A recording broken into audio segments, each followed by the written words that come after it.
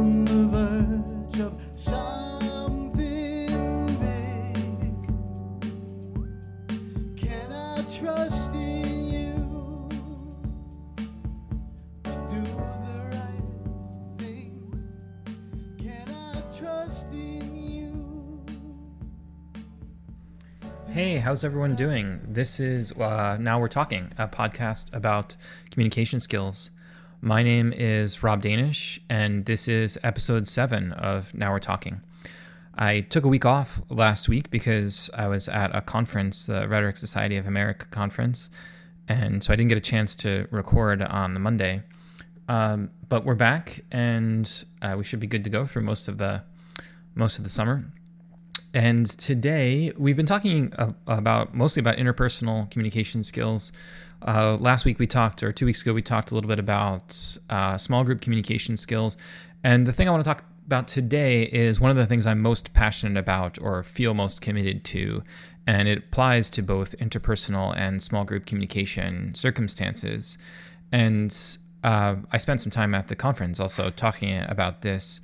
And I think for this particular audience, the best way to summarize what I want to talk about today is to say that it's important that each of us learn how to talk with others in interpersonal and small group settings and not just talk to them. So today I'm going to work on this distinction between talking with and talking to. And it's just a little tiny preposition, but inside that difference between prepositions lies a whole bunch of, I think, really important communication practices. And one of the reasons I'm passionate about this kind of this specific communication practice is that it's something I very, very rarely see. I just never see it sometimes. And I don't know if I never see it because of the kind of world that we happen to live in, or because people don't even think about the distinction, or what. So the first thing I want to say in interpersonal and small group settings, so a good partner knows how to have engaging and interesting conversations. You want to be with someone who is a good conversationalist, someone with whom you can have these engaging talks with. I'd also say that a good teammate is someone that can also engage in interesting conversations and can lead or catalyze a group to have an interesting, thought-provoking, engaging conversation. So talking with is really supposed to be a practice to manifest the sense of engaging, engrossing, interesting conversations. And I see a lot of people always saying, I want to be around someone who's a good conversationalist. Okay, what does that mean? I think one of the things it means is that that person is able to talk with and not talk to. So in order to engage in interesting and thought-provoking and enlightening conversations, a good partner or a good teammate engages in talk that manifests the with and not the to in conversation. And that manifesting the with has something to do with our ability to play with an idea, with a suggestion, with a proposition, or with a proposal. It has something to do with having a playful spirit. We talk with someone when what we're talking about gradually comes into view, such that we're able to live in our own ignorance and our own uncertainty, and we're able to allow a conversation to unfold without needing to know in advance what the conversation must or ought to be about. This is a long-winded way of saying you can't know going into a conversation what it should be about and talk with someone else. If you are certain that the conversation is going to be about X and not about Y, and you advance that certainty in that conversation, you're not manifesting the with. The other thing about talking with is that it takes time to be open to a thought, an idea, or a proposal, and to not know in advance what will come into view or reveal itself in the work of the conversation means you have to take some time and be devoted to figuring out what might come of some situation without, and that coming into being, it just doesn't happen with a snap of fingers. If you already know what you're talking about, then you can't play with an idea, and you can only speak to inform or correct your partner or your teammates. Good discussions don't issue from that tendency. They issue from a tendency to suspend final judgments and certain knowledge. They issue from a tendency to live in conditions of ambiguity and uncertainty. So if you want to have interesting, engaging conversations, you need to stop feeling certain and start being willing to live in uncertainty and ambiguity and to admit your ignorance. A father, like me, can only talk with his children if he's able to credit the child with seeing or imagining something that he himself had missed. A professor, also like me, can only talk with his students if he's able to credit his students with insights and perspectives that the professor lacks. Now, I bet some of you out there have professors or teachers or parents who are not terribly good at this. Academics have a lot of difficulty talking with because they owe their positions to their claims to authoritative knowledge. And the lecture itself is not a form of talking with. So if you've ever been to university and been lectured at by a professor, you're experiencing talking to. We become friends not with those people who talk to us, but with those with whom we can talk, not to whom we talk, in other words.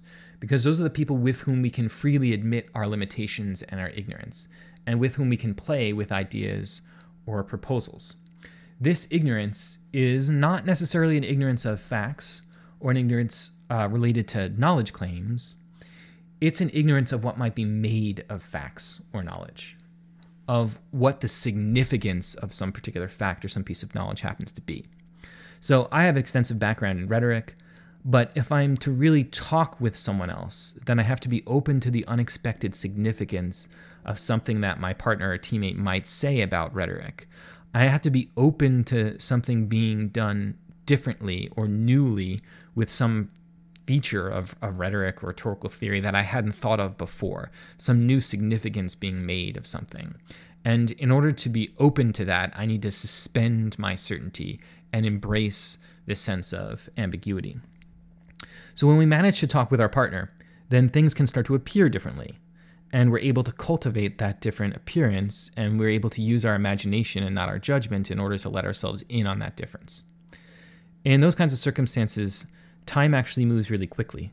We don't look at our watches or our cell phones, and we end up forgetting about time. And we also, in such circumstances, become attentive to the extraordinary, or we become attentive to the ways in which the ordinary is being turned into something extraordinary. I think that's really important because there's something new that happens in these talking with conversations. So, okay, one way to know that you're really talking with someone is it's when one of those conversations you're having just seems to fly by. You don't notice the time.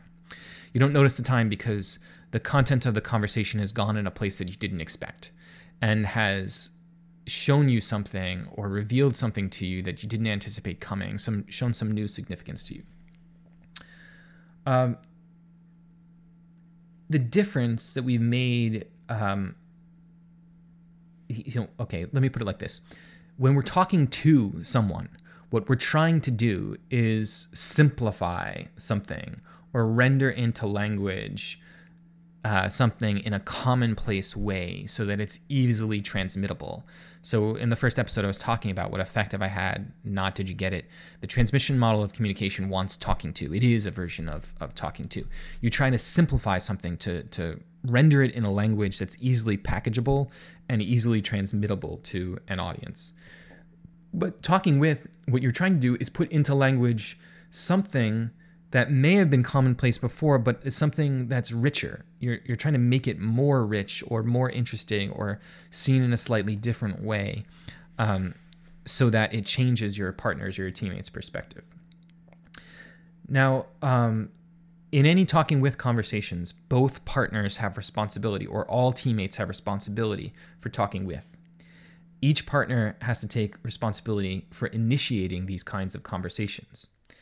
An excellent professor and an excellent father is able to get students and children to take the lead by getting them to talk in a playful, kind of imaginative manner, in which they're able to bring new perspectives and new ideas into focus. In all cases, this is a creative art that requires the imaginative use of language. Talking with, because it's creative, leaves us feeling energized and wanting more. So if you've ever had one of those conversations where you kind of lost track of time, you may have also had one of those conversations where afterward you felt really energetic and really spurred on to kind of want to go and do things. That's another sign that you've had a talking with conversation, a kind of conversation that illuminated things you hadn't thought of before. So let me say a few things about talking to so you can know it's the opposite of talking with. Also, you can see it.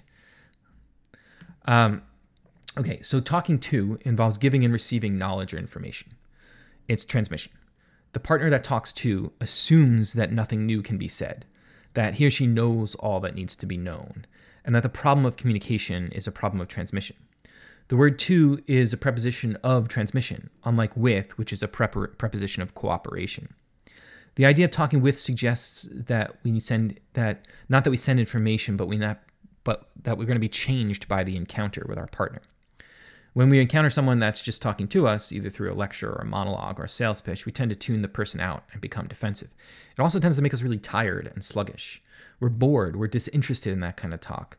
That's the effect that it has on us. But we're never changed by it. We can concentrate in order to become informed, but we can't engage in conversational play when we're being talked to.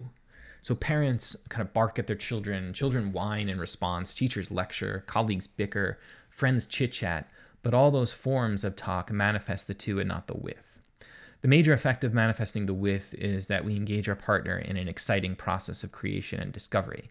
And these conversations engage our partner's positive affective states. They leave our partner excited, and they draw us closer to our partner through the intimacy of mutual and cooperative creation. Talking to has the opposite.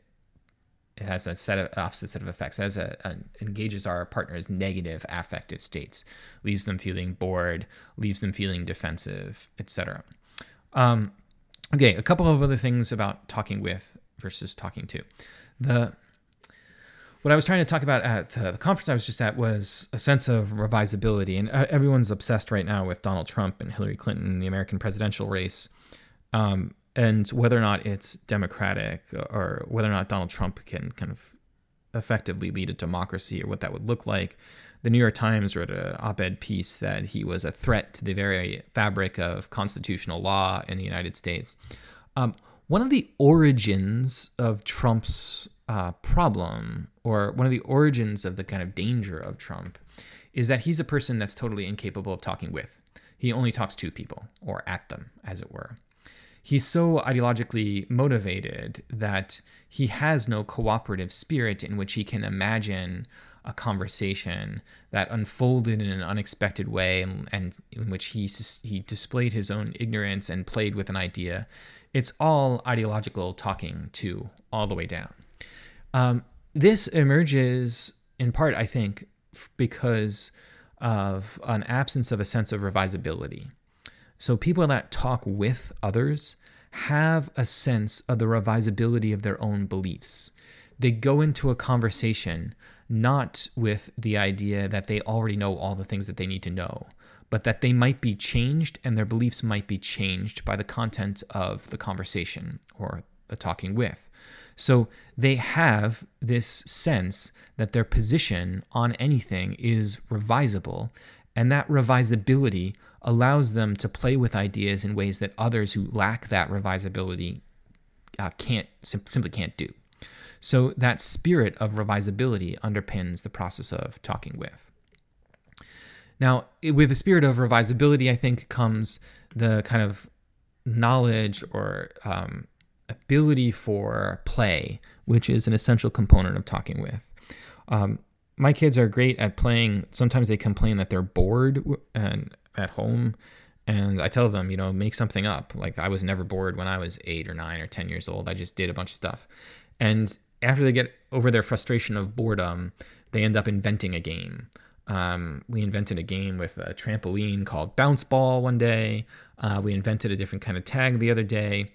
All of those instances are instances in which children are able to have a revisable sense of what constitutes a game. opposed to that, my oldest son was playing Little League the other day, and, the Little League coach before the game has to reiterate the rules, and they have to say, like, look, you have to play by these rules because this is how we play baseball. This is kind of counterintuitive for 8 and 9 and 10-year-olds who have that natural capacity, that revisability, and the instinct for playful engagement with an idea, but they can't do it in structured and organized sports. Anyway, all of us throughout our lives get kind of driven into these places where we're not able to do those kinds of imaginative, playful interactions that kids are able to do. And that's one of the things that drives us from talking with to talking to. We lose that sensitivity for play, that ability to invent something new on the spot or some new perspective or try something out on the spot. And of course, it doesn't always work. The original rules for this bounce ball game didn't really work, so we changed them and we made some better rules, and now we have a bit of a game out of it, etc. That play, in other words, is underpinned by a sense of revisability. The revisability is right there behind the play. If it wasn't, if you had a degree of certainty and this knowledge that you thought was infallible or unable to be moved, you wouldn't be able to engage in that playful, imaginative thing. So people that are able to talk with are able to play with ideas because they have this sense of revisability behind them that supports their ability to imagine alternative interpretations or alternative meanings or alternative kind of senses of what might be. So that's what makes those people engaging, and that's what makes us drawn to them as teammates and as partners, that kind of sense of revisability combined with that sense of playfulness. And early on in relationships, when couples in the kind of courting phase, like one of the things that we know is that they start to imagine a future together. That's when you know you're in a serious relationship with someone else. You can imagine that kind of future. And that's a cooperative, playful exercise. And it's also revisable because you hear from your partner, oh, like I really want to live in this part of town. So if we ever live together, I'd like to move there. And the other partner says, well, if we moved in together, I always thought we lived here. And, it might not be, it's not a zero-sum game where one partner wins and the other partner loses. What happens when the relationship is strong is that there's a cooperative, playful, revisable talking with. That talking with actually draws those two partners even closer together. They become more intimate because they're engaging one another's positive affective states through these conversations. The same goes for teams. When creative teams are trying to come up with new solutions to professional problems, they have to manifest the talking with. They have to have a revisable and playful spirit toward what they're after. If they don't, if someone is always constantly talking to inside that group, then that person can really harm or really prevent the group from coming up with creative and effective solutions. But that problem of that process of talking with, when the group gets together and really starts to manifest that cooperative spirit with a sense of play and revisability, is also the thing that knits that group more closely together, that provides that group with a greater degree of cohesion. So the recommendation for today, the practice for today, is look out for opportunities to manifest talking with and not talking to. And by manifest talking with, I mean look for opportunities to be playful and to have a sense of revisability and engage that spirit of playfulness and revisability with partners and teammates and see what comes of that end. Also be able to identify when someone is only talking to, when they're talking to with such certainty and from a place of certain knowledge, and try to engage that person in talking with. Try and shift the conversation from talking to talking with, and see if anything positive or helpful comes out of the shift in conversation from talking with or talking to. So talk with whenever you can. Manifest that revisable and playful spirit whenever you can. So that's it for this short episode of Now We're Talking.